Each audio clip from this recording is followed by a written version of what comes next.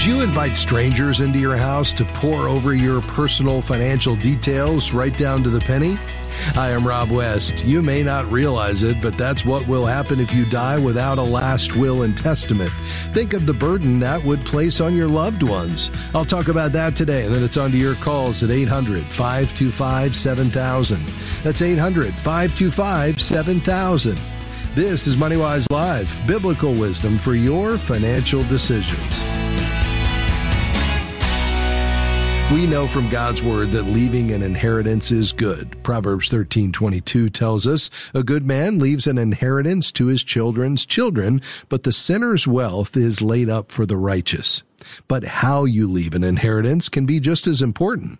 According to the elder care site Caring.com, more than half of Americans think that estate planning is important, but only a third of them have a will or living trust. That's a pretty big gap, and it shows that estate planning in general is among the things that folks put off indefinitely, and drawing up a will probably tops the list.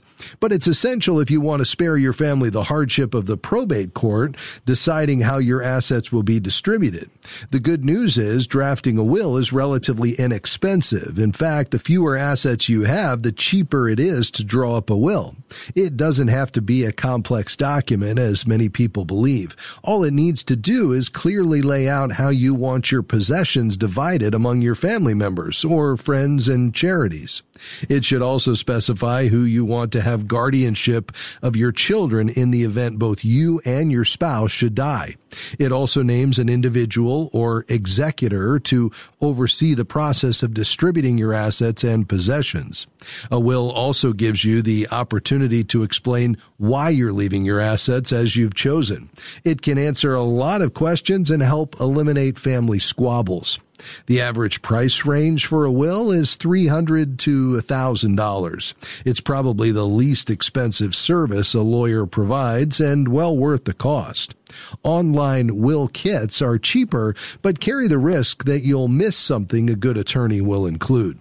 A will is such an important document, it's a wonder that so many people delay getting one, and the younger you are, the more likely you are to put it off.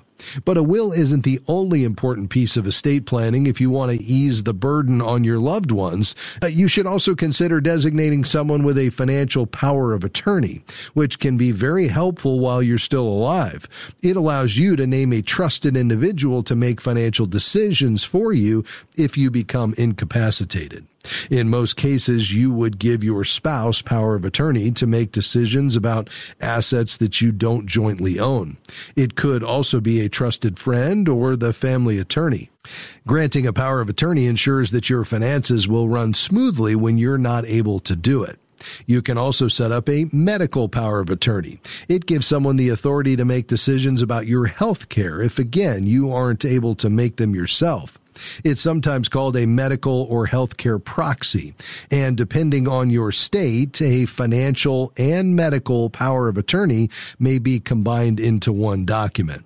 Basically, it gives the person you specify the authority to direct your doctor to administer or withhold medications and procedures. Obviously, this is something you'll want to discuss with that individual in advance, so he or she knows your wishes. You may also want to include an advance directive that specifies your wishes about being put on life support equipment in the event of a terminal illness. A medical power of attorney can be critical for eliminating family arguments about your care. Now, there's one more thing you can do to set your affairs in order ahead of time.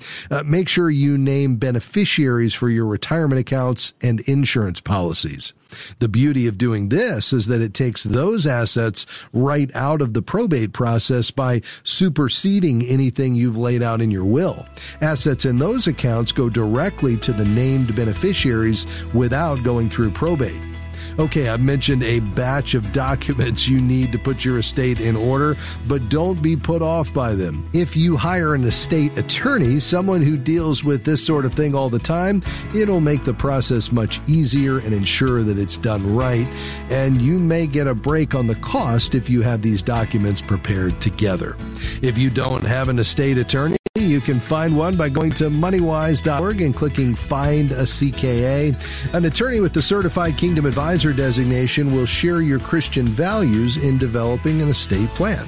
Don't put this off. It's the last stewardship decision you'll make, and it's an important one. All right, your calls are next. We'll be right back.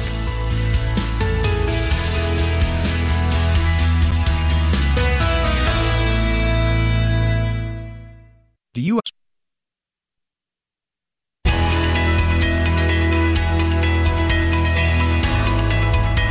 Thanks for joining us today on MoneyWise Live. I'm Rob West, your host. We're taking your calls and questions now on anything financial. We'd love to hear from you. We've got some lines open today. The number to call is 800-525-7000. That's 800-525-7000. In addition to your phone calls today, we'll take a couple of emails. We receive emails all the time at questions@moneywise.org, and we'll see if we can get at least one or two on the air today. All right, let's head to the phones again. Lines are open. Perhaps one just for you, whatever you've been thinking about in your financial life. We'd love to hear from you and wrestle through it with you and apply the wisdom from God's Word. The number to call, again, 800-525-7000. Let's begin in Chicago. Louise, you'll be our first caller. Go right ahead. Hello? Hi there. You're on MoneyWise Live. How can I help you? Yes, I wanted to know what the difference is between a will and a trust. Yeah, it's a question we get often, and I can understand why you'd be confused about that, Louise.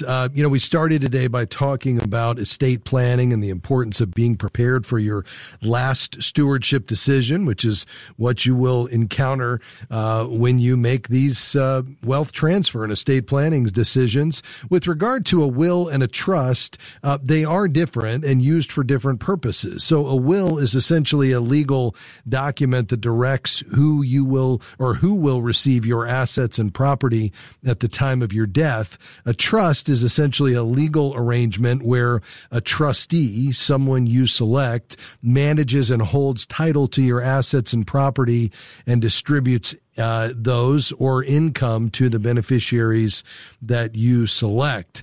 The will goes into effect after you die. The trust goes into effect as soon as it's signed, and that allows you to transfer property and assets into the trust while you're still alive.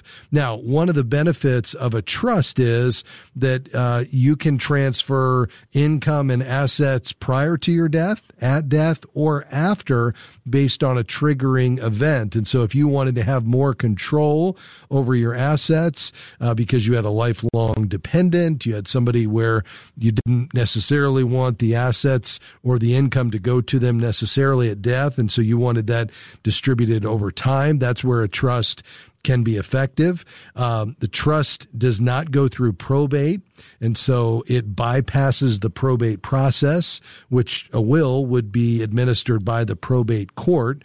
And all of the any debts that would have to be satisfied prior to being transferred to the beneficiaries. The other distinction is that a will becomes a matter of the public record, whereas a trust, there's no requirement to file a trust, so they remain private and only known to those involved. So it's really going to come down, Louise, to your situation, what you're trying to accomplish, and if you're essentially just looking to make sure that your assets and property transfer at your death to the person of your choosing, then a will is going to be the simplest and least expensive way to accomplish that. But if you have a more complex situation, or you would like assets and property transferred, at some point, either prior to your death when you're incapacitated or beyond your death based on certain events occurring, then that's where a trust can be particularly helpful. Does that make sense? It does. Okay. You're welcome. You'll find that a will is about $500 or so on average. A trust can be $1,500 to $2,000. So I would recommend that you connect with a godly estate planning attorney there in Chicago and talk through the issues that you have. At the same time, you could not only take care of the will and or the trust, but also do a durable power of attorney, a healthcare surrogate, a living will to make sure your end of life decisions are going to be honored. All of those things can be done at once, and you could determine at that point whether a trust is necessary as well. So thanks for checking in with us today. May God bless you. And if we can help you further along the way, let us know. To Spokane Valley, Washington. Hi, Marianne. You're our next caller. Go right ahead. Oh, hi, Rob. I listen to your program every day. I am going to be selling my car. I'm going to be moving to a retirement community, and I have an 07 Prius Toyota, and I'm going to be selling it, and I'd like to know what would be the best way to go about that. Yes, ma'am. Well, a couple of thoughts there. So you're not going to be replacing that car, is that right? That's correct. Okay. Yeah. And do you have somebody who could help you navigate an online sale? Like if you were to list this on Auto Trader or one of the similar websites? Yes. Okay. That would be generally where you're going to get the most effective price is through a private sale. I mean, you could take it to a CarMax or one of those and just see what they'll give you. And, you know, it's a pretty straightforward process, and you don't have to interact with people contacting you who are prospective buyers and just all of the safety and concerns that go along with that. But if you have somebody who could help you navigate that process, listing that as a private sale through Auto Trader or eBay or Craigslist is going to be where you'll generally get the most money.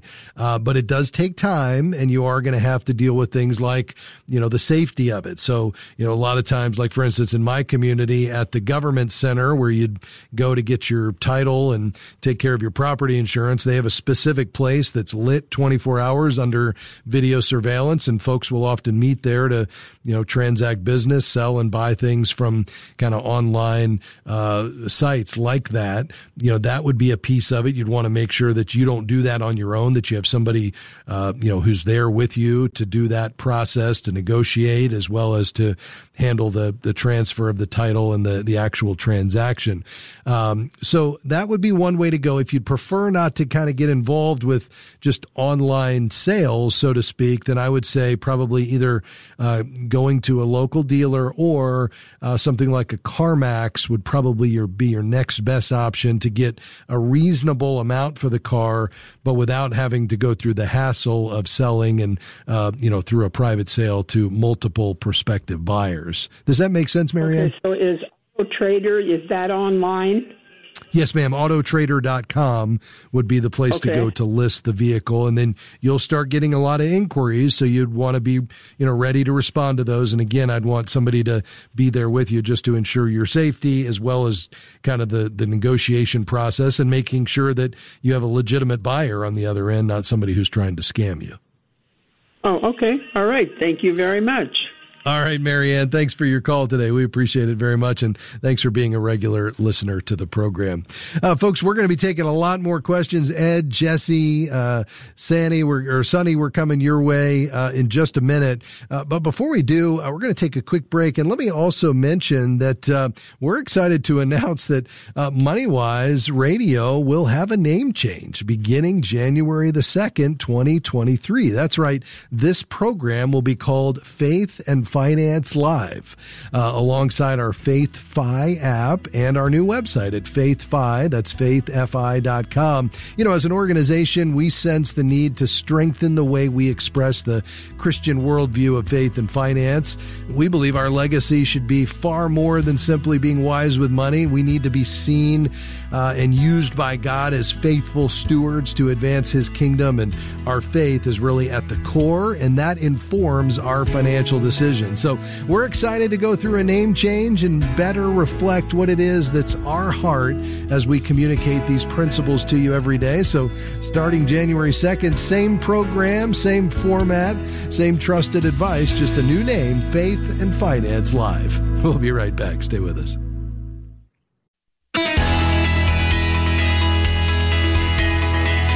Thanks for joining us today on MoneyWise Live. I'm Rob West, your host. What are you thinking about today, financially speaking? We'd love to help you run that decision through the lens of biblical truth as we look to God's Word as our source for the best financial decisions and choices, applying principles and themes that we see from God's Word, recognizing that God owns it all and we're stewards, so money is a tool to accomplish His purposes. So we should live with contentment. We should hold it loosely. We should accept God's provision, not getting caught in the comparison trap, and we should give generously. And when we do that, I think we put ourselves in a position to experience God's best. Well, we'd love to help you wrestle through the things that you're thinking about financially today.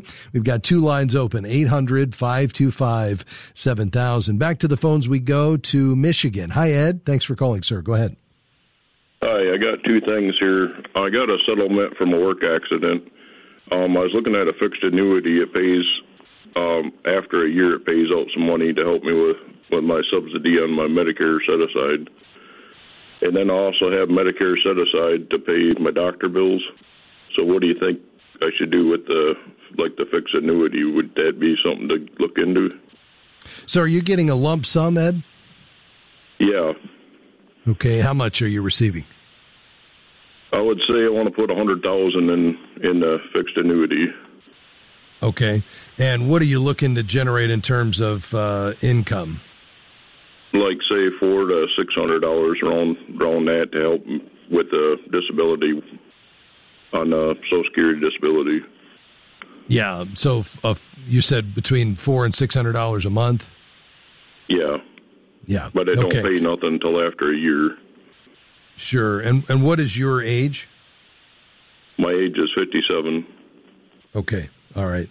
Yeah. I mean, I think that would be very reasonable. You would, typically be looking at around $500 a month for a fixed annuity at age 57 for the rest of your life. And so that would certainly get you close. The other option is to take the lump sum and invest it. I mean, the downside with the fixed annuity is, although you're transferring the risk to the insurance company, so you're not bearing that yourself, which is nice because if that, allows you to solve for a gap in income that you would have had otherwise, then at least you'll know you can count on that for the rest of your life. Beyond that, you could take the full amount and turn it over to an advisor who could manage it with an eye toward the same, type of annual distribution. I mean, typically we'd use 4% as a withdrawal rate, and so that'd be $4,000 a year, which is not quite what you're looking for. But the idea would be that through the income and the appreciation, you'd try to offset that or make that up each year, and then you'd always have access to that principal. Whereas with the fixed annuity, if it's just based on your life alone, once you pass away, it's gone. Whereas with the the amount invested, although you're bearing the risk for that, you've got something both that could still be there to pass on as an inheritance when you're done. Or secondly, if you needed to access more of it for any given reason, long-term care, you had an unplanned major expense, you've got access to the principal balance. That's the, what you're giving up with the fixed annuity, because in order to get that money back, you would have surrender penalties and charges. Does that make sense? Yeah, they said you could take up to $10,000 one time, out of it. Sure. Yeah. But then they said also I could have a beneficiary on it if something did happen to me. Yeah, and so it could last either through your life or beyond your life. That's, of course, all of that's going to affect how much it pays out, though, every month. And they're not all created equal. So I'd do your homework on it before you make a decision. This kind of insurance product, although it's not my first choice, it can be effective in a situation like this where you don't want to take any risk. You just want that guaranteed payment for your life or your life plus someone else. But I would, again, shop it around to make sure you get a product that's going to meet your needs with as little expense as possible. If you need some, second or a third opinion, perhaps connect with a certified Kingdom advisor there in Michigan to help navigate this with you. Ed, we appreciate your call today, sir. God bless you.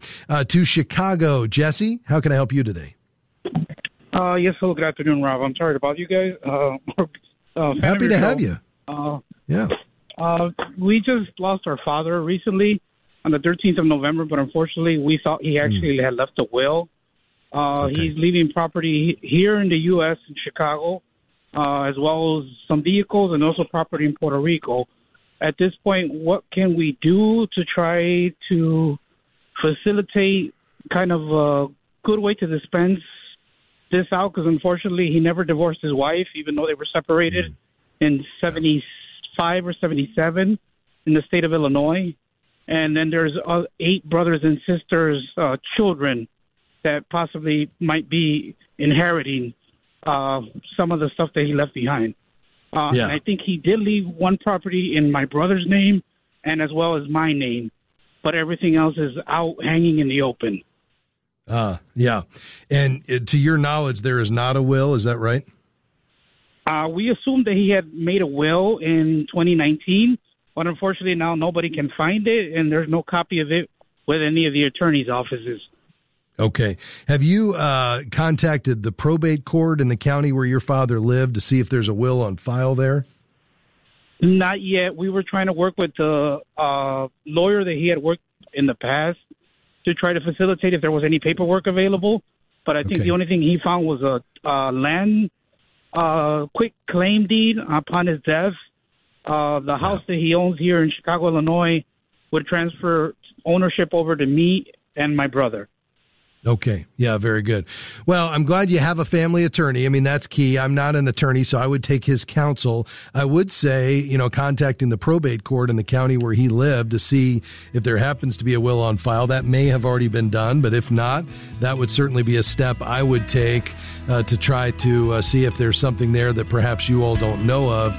Court clerks should be able to track wills by date of death and by name. If you think there's a will, and it just hasn't been found, I would certainly be looking through your father's papers and files. But working through your family attorney in the probate court is going to be the next best step, even if it is an intestate situation where somebody dies without a will. The probate court will get involved and help facilitate the transfer of assets and property based on the laws of your state. So I think that's your next step. Let us know how that turns out, Jesse, and I'm so sorry to hear about your dad's passing. We'll be right back on MoneyWise Live. Stay with us.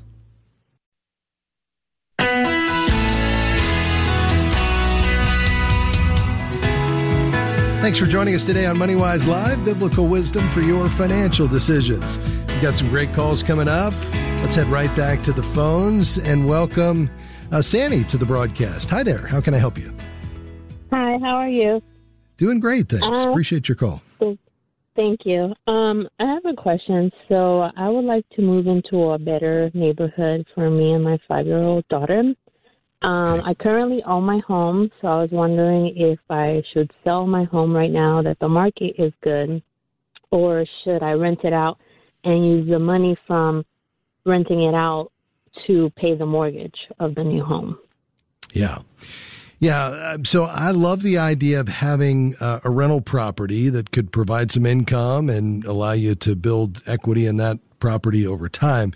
We just don't want to do it if that's going to prevent you from putting a proper down payment and or taking on too much risk. If, for instance, you were to be without a tenant, and you had a mortgage on that property, it could put you in a real financial bind if for some reason, you had to then cover the mortgage and you were planning on rental income, but it goes away, let's say because we were in a recession, and now all of a sudden you're putting the rest of your financial life in jeopardy to try to, cover that mortgage. So let's talk through that for a second. What do you owe on that current property that you're in right now? So I own it in full. It was a fixer-upper, so I purchased it in cash, and over the course of a year and a half, I fixed it up with my dad. Wow, that's incredible. Great job. Okay, what do you think it's worth? So I talked to a realtor, and he said he hasn't even looked at the property, but just based on a market analysis, he said $150,000. Okay, great. And do you have an idea of what kind of rental income you could generate on that? So it's a 2-bedroom, 1 bath and a half. Rent has gone up in Indiana, so I would say maybe $950 or $1,000. Okay, yeah, very good. And tell me what you'd be looking to spend when you make a move and try to find a neighborhood that's a better fit for you. So I was looking for homes around 150,000, but since everything's gone up, most homes are around 200,000. So I would like to stay under 200,000.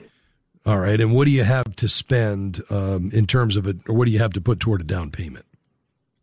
So I have 25,000 saved up, but I don't want to use all of the 25,000 because I do want to have some saved up in case of an emergency. Yeah. Yeah. So what were you thinking of saving? I would like to keep maybe 15,000 in my savings. Okay. Yeah, the challenge here is, I mean, you've got a great asset there, and I love that you and your dad did that together, and it was a fixer-upper, and you've made it into something that has some real value. I think the challenge is, I would agree with you. I don't think you should use all of your emergency savings. I'd love for you to have 3 to 6 months expenses set aside in that liquid savings account. The problem is that's not going to give you a whole lot for that down payment, because I'd really like for you to go in to this new purchase with 20% down. Now, the great news is that if you sell that other property, you'd have, quite a bit to put toward this house. Let's say you put the full 150,000 toward it. Now, all of a sudden, you may have a $50,000 mortgage, which, that might be $350 a month. So, I mean, pretty reasonable, even at these higher interest rates. You'd have a ton of equity going in. And, maybe you look to try to pay that off a little bit quicker than, let's say, certainly not over 30 years. I mean, even if you did a 15-year mortgage, maybe that's $425 or so.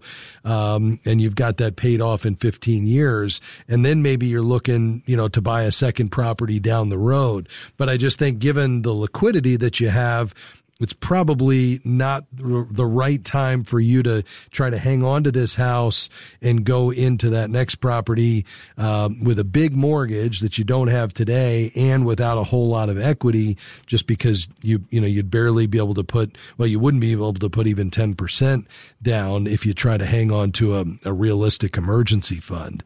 In terms of the timing on this, I think the timing is fine. You're not going to get, maybe as much as you would have gotten, let's say, 6 months ago when it was a real seller's market and there was bidding wars going on and multiple offers in 24 hours. But you would have also, paid more for the property you were buying. So although the market has softened with these higher interest rates, we still haven't seen a significant decline in housing prices, maybe 6% or so. And you're going to be able to realize that modest decline when you buy. So as long as you're getting out of one property and into another, I don't think it matters whether we're in a raging seller's market or kind of a softer buyer's market. It'll make up for itself on one side or the other. So I think the key right now is trying to, stay within your budget, not stretch too far. Fortunately, you're in a situation where you're probably not going to be as frustrated with houses that you find that are going to be a good fit that sell out from under you like you would have 6 months ago when everything was raging. So you'll be able to find something that fits your budget, that meets your needs for you and your daughter. It's in a good neighborhood, but I'd probably go ahead and sell that other property first so you're not stretching too far to get into it and just putting yourself in a situation where if you were to have a disruption in your income or we get into a recession or you can't rent it, you're putting yourself in a financial predicament. Does that make sense, Annie? Yeah, that makes sense. My other question is, should I wait for the market to calm down a little bit more or maybe in the summer look to purchasing a home, or what do you think? Yeah, if you were renting right now and just looking to be a first-time buyer, I think you could make a case for that, but I don't think that's helpful at this point because let's say next summer we're in a full-blown recession and the housing market has really softened because rates are even higher. You're gonna lose some money on the sale, even though you may get a better deal on the buy. So I think it's all going to wash out in the end. So I think if you're ready to make this move, the key is finding the right house that fits your budget in the right part of town. That's most important right now than waiting because you already have a property and, you want to maximize the sale on that at the same time. Awesome. Okay. Thank you. All right, Sandy, thanks for your call today. God bless you. Elizabeth, Dorothy, Marquita, we're coming your way. A quick email first. This one comes to us from Ed. He says, I'm 66 and I work full time. I plan to continue for the next 3 years, God willing. Should I start taking my Social Security now and invest it in a Roth IRA while I'm working, or should I actually wait until I retire? And Ed, I would wait up until you retire or 70, whichever comes first. And the reason is you're going to get a guaranteed 8% increase per year on that Social Security benefit that's locked in.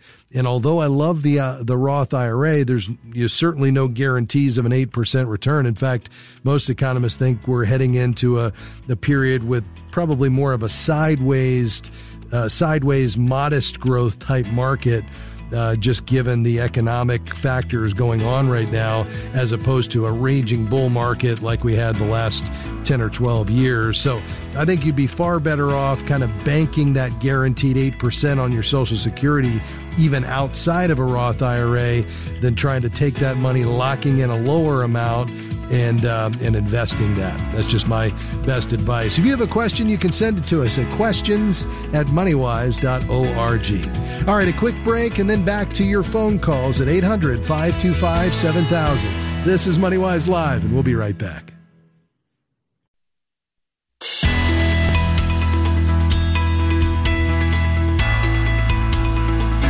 Great to have you with us today on MoneyWise Live. I'm Rob West, your host, taking your calls and questions today. Let's head right back to the phones. Elizabeth is in Indianapolis, Indiana. Hi, Elizabeth. You're next on the program. Go ahead. Hi. Thank you so much for your ministry to your listeners. I have a question about an HSA, which I have, into which I can no longer make contributions because I'm on Medicare. The funds are being held by a company that's charging me $10 a month just in administrative fees. And I would like to transfer that money to a company that will hold it for no fees or minimal fees. And I'm just wondering what you would advise on that. Yeah. Well, there are some great providers out there, Elizabeth, that offer accounts without an annual or monthly account management fee. You're going to want to do some research on this. I'll give you a couple of names to consider. One that is more recently has become increasingly popular because they are fee-free for individuals and families is one called Lively, Lively. You'll find it at livelyme.com. So that's Lively. The other is HSA Bank. And then Fidelity also has a great HSA that gets very high marks. So those three would be three that I would look at. I'm not necessarily saying that all three would be fee-free, but they'd be at least be options for you to consider. The other thing that I would look at is I would Google the best HSA providers for 2022.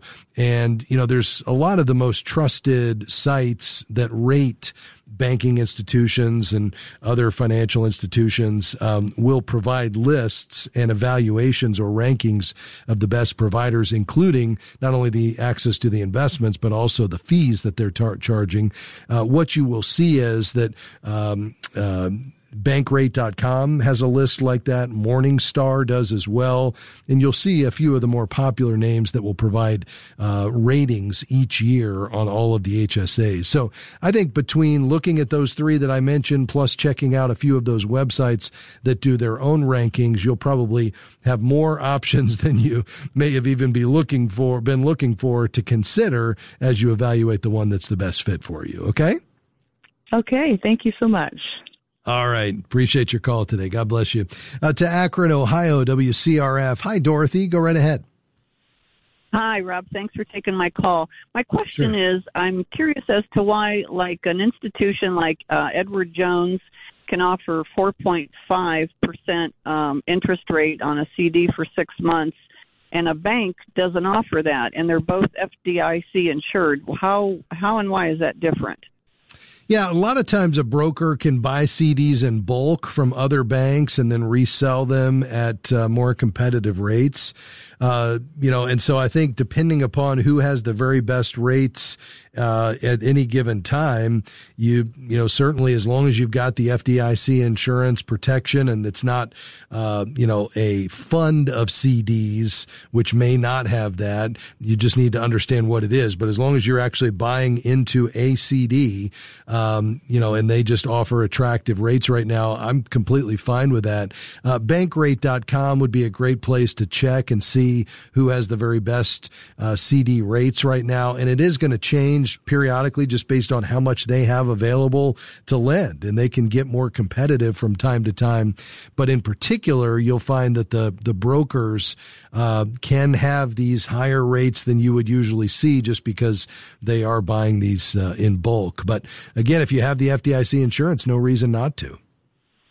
Okay. And I'm the type of person, I like that brick and mortar that I can walk into. I think you've talked about online, there's banking that and I'm very nervous about doing that. I like to go into somewhere, be able to get a receipt, make a deposit, those kinds of things. So what was it said? You said go to bankrate.com? Yeah, Bankrate.com will allow you to look for, the most competitive CD rates that are available. The ones that are going to be the highest will typically be those that you have to, use an online bank unless you're going to go through a broker like you described just a moment ago. But the brick and mortar banks typically are not going to have as competitive of rates. However, you may find a local credit union could be an option where you have a local branch that you can walk into, but they have, a particular incentive going on that allows you to get a bit higher in your rate. So I think just do your homework and see what is going to be the best fit for you. The other thing to consider is what is the minimum deposit, depending on how much you're looking to put in. A lot of these institutions that have these higher yields will require a higher minimum as well, so you want to check that also. But Dorothy, all the best to you as you explore that. I'm sure you'll find a great fit. We appreciate you calling today. To Farmington, New Mexico. Hi, Marquita. How can I help you? Thank you. Thank you very much. Yes, sir. I've done a couple of things for my estate planning. One, I wrote my own will, but I'm wondering if I need to file it in the courthouse, if that makes it more effectual, or just leave it in my papers, or what do I do with it? So, you said that you actually did this online? Is that right? Yeah, I just took like a copy of my mother's will and just wrote my own will. I see. And so is it effectual just like that, or do I need to file it in the courthouse? Yeah, you don't have to file it with the court. If you want to, you can file it with the probate court in the county in which you live, but it's not required. The only exception to that would be, the laws for estate planning do change state by state. And so that would be the only reason why I would say, Marquita, even though I appreciate that you kind of had a working template, so to speak, to start from, and you save some money in doing this, I want to make sure that it's valid based on the laws of your state. So I'm still going to recommend that you go and get a will done by an attorney. It's probably going to cost you a few $100s, but I think it's going to be worth it just to make sure that it's done properly and that it will be honored. But at the end of the day, to your initial question, does it have to be filed? The answer is no. It does not have to be, although that's possible. So you could certainly contact the probate court in your county and tell them that you want to file it. But I will strongly urge you to make sure an attorney looks it over and make sure that it's valid based on the laws of your state. Okay? Okay. The other question was, I have been saving, for in case I needed to go into a home or I need to hire people to take care of me. So I am 79, and I've been saving in the bank, and I just have a piece for in case I pass away for my children. And I'm wondering if you recommend that sort of thing or not.